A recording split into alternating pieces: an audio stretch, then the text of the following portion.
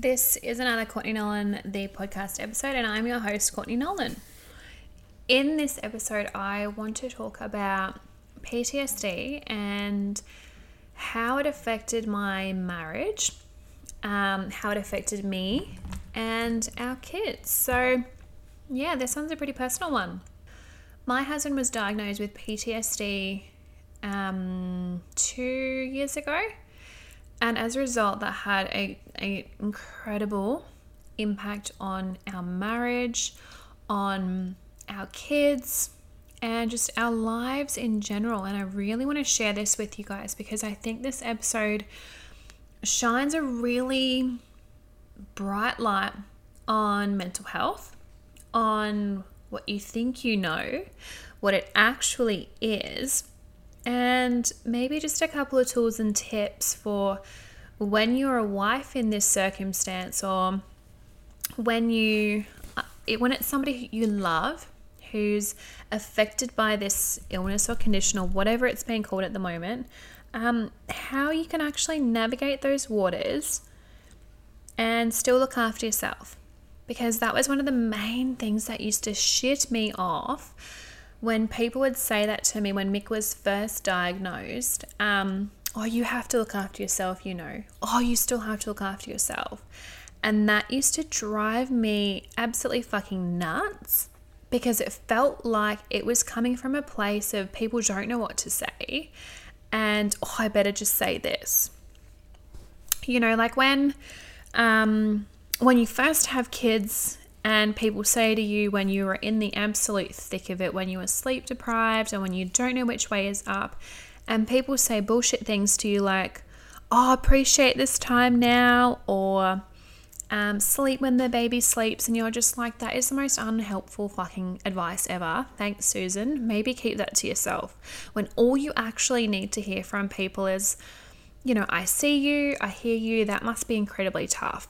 Because I know that I need to look after myself, and I know that I needed to put time and energy into looking after me. Like, I know these things. Like, I'm not an idiot. But the way that it would always come across was really flippant, and just felt really condescending. Like, you haven't paid me the time to listen to what I'm actually going through and what I might be feeling.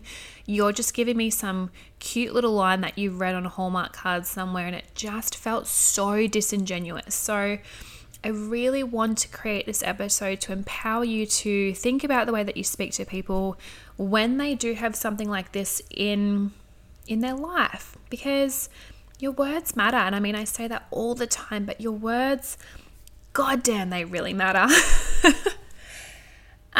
So yeah, Mick and I had been together. I think we'd been married, we had a couple of kids, and then he got unwell, like really unwell. And that was as a result of his career in the police force. And it was horrendous. This is not something that I would wish on anyone ever. And I thought I knew my way around PTSD. I thought I knew my way around depression. I thought I knew my way around anxiety, having experienced it myself beforehand. But no. It is so different when you are the spouse of somebody who's going through this, and it's an absolute mess. I won't even sugarcoat it. It's a fucking shit show. It's hard and it's messy. It's clunky. There is very little information out there for a spouse. I started listening to different podcasts to get advice as the significant other of somebody who's been diagnosed with these mental health conditions. And it was fucking bullshit. The advice most commonly given was to leave.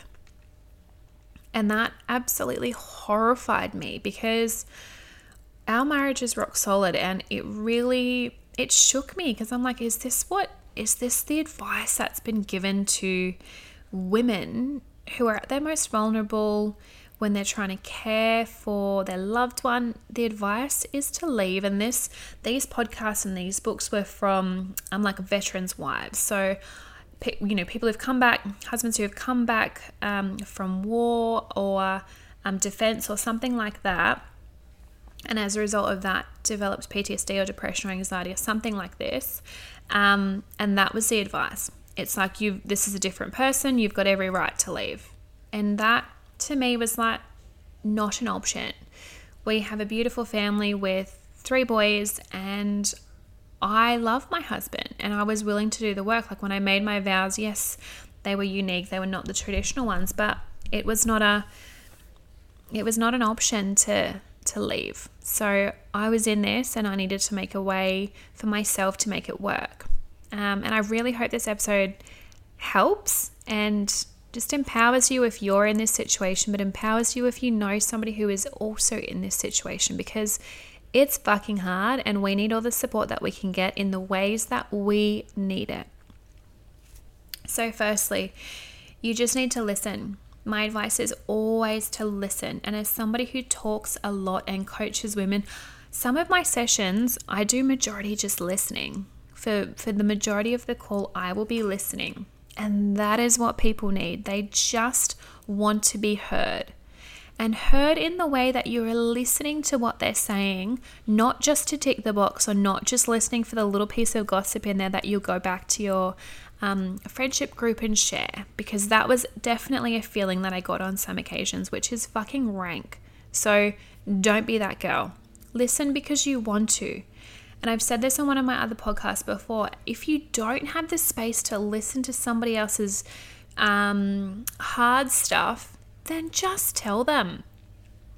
It's not that hard. It might feel uncomfortable for you, but imagine how it feels for them when you're pretending that you've got the emotional load to be able to hold them.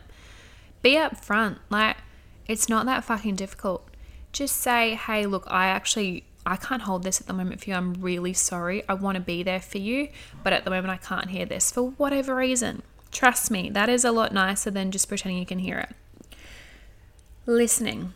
Yes, start there. Listen where you can. People don't need anything fancy. Just hear them out, because it's going to be clunky. It's going to be ups and downs and highs and lows. And that is the most helpful thing in the world, to have a genuine person, a genuine girlfriend, boyfriend, whatever, genuine friend listen to you. It makes the world of difference.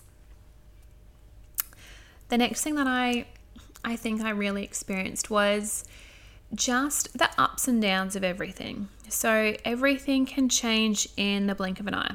You can be having a perfectly fine day and then all of a sudden it switches because of whatever's gone on, whatever triggers happened, and that day now has a very different trajectory to what it had 10 minutes ago. So being flexible, it's not easy, especially when you've got kids and you've got, 3 other little people that you need to be managing in that situation. Yes, that can be really hard. So I had to learn to be even more flexible with what I needed and what I expected from the day. So it would be devising a system for Mick and I, so who would have which responsibilities, and being fairly fluid with them. And this definitely felt a lot easier when I did leave the police, because I had more control over my time and my day, and when I would see clients, and how my day would actually look, and how I could be there for him when he needed me to. Which leads me to my next point. You can't be everything for this person, and that's what I learned probably the hard way. I tried to be everything for Mick. I tried to be all up in his healthcare, all his the protocol around that. Not a doctor, because I'm very well aware I'm not one, but just helping with his medical side of things. So I definitely think in that way I tried to be everything and not just wife and mum and me. So my advice is always to just find your own boundaries. Find where you want to hear about the level of care and what he needs in that way, what your ability to listen is, and what you can hear. Because obviously some of the things that come up are really quite gritty. And that's again when I remind myself this is his trauma and I actually can't hear this right now. He can save that for any one of his medical team and he can kind of offload that there, because I don't want to be exposed to any more traumas. I've had enough in my life and I can't hear these again. So being aware of your own boundaries in your relationship and what your emotional load looks like. And then finally was asking for help. So I thought I could do everything myself, and that for me was I have to be able to look after the boys 24/7 and work, and that was really challenging for me to actually reach out and ask friends or family for help to watch the boys when I needed it, because as you can imagine, they're high energy and boys like to be doing stuff all the time. and we only recently bought a TV a couple of months ago. So we didn't even have a TV during those early phases, which it just was another thing, another factor of how I can entertain the boys when Mick is having a dark week or a dark day, and how that looks and the pressure it would then put on me. So in our marriage, that was obviously the complexity, the changes of dynamics, the shift from masculine to feminine, because I had to be in my masculine so much of the time. And how that would look would be like me organizing all the appointments and doing all the correspondence, and me just running point with everything in the house, which, as you can imagine, is an incredible load. And I tried to sort of delegate where I could, but in essence, I had to know when bills were due and when what car needed to be serviced and which day the boys had photos or different whatevers. That was, the buck stopped with me. And yeah, that load was really, really heavy. And I think this is the point that I felt the burnout come on again, and the mum burnout and the mum guilt. And this is just a massive piece of self-awareness that I think your significant other can definitely see it, but you feel it and you know it. And this is when I flirted with the burnout, the mum guilt, all of those things. And I really realized that I wanted to change the way that I was managing things. And working for myself, that meant I had more boundaries with when I would create programs, or when I would create stuff for my social media platform, or how I would show up. So I put boundaries in place around my work life. I also put boundaries in place around my personal time. So which actually meant carving out time for myself. So I would make the date with myself to go on my own and have a coffee on my own somewhere. Not broadcast this to anyone or anyone. It would just be me spending time with myself, which is so important, A, as a mum, but B, when you have somebody who has fluctuating mental health conditions, you need to have that consistency of alone time to yourself somewhere in the week, somewhere in the day, where you just get to show up for you. Sometimes you need to have somebody else hold you accountable to this, because it can be really hard when you get swept up in a dark day or a dark week or something like that that's happening at home, or your little ones are sick and that throws everything off. Sometimes this is where accountability partners can work really, really beautifully. So whether or not it's a good girlfriend or a family member or just somebody else who can help you, make sure that you have that time to yourself. Somebody else can book your hair appointment or your nails or your lashes or whatever it is that you get done. But just having those appointments where you go and do something for yourself is key.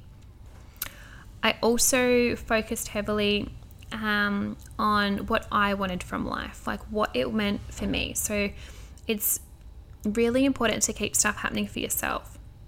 It's really nice to have something for you to work towards. So whether or not that's in business or your personal life, whether or not it's a fitness goal or daily walks or something business related for me was great. So I could have business goals or what I was working towards or what I wanted to achieve. And I think this is really helpful. Just knowing that you have some other outside of the house purpose going on so that you can work towards it. That was really helpful. I hope that makes sense. I thought I'd have time in this episode to touch on tips and tricks, but I actually don't think I will. So I might need to pop that in a new episode, just because it's not something that I want to rush. And I think it's so important to talk about. But yeah, I know where you're at if you are experiencing this in your marriage, and I'm always happy for you to please reach out, because I know how lonely it felt. Like, nobody fully understands what you're going through unless they've been through it. And I had one girlfriend who actually was going through a similar thing, and she was phenomenal.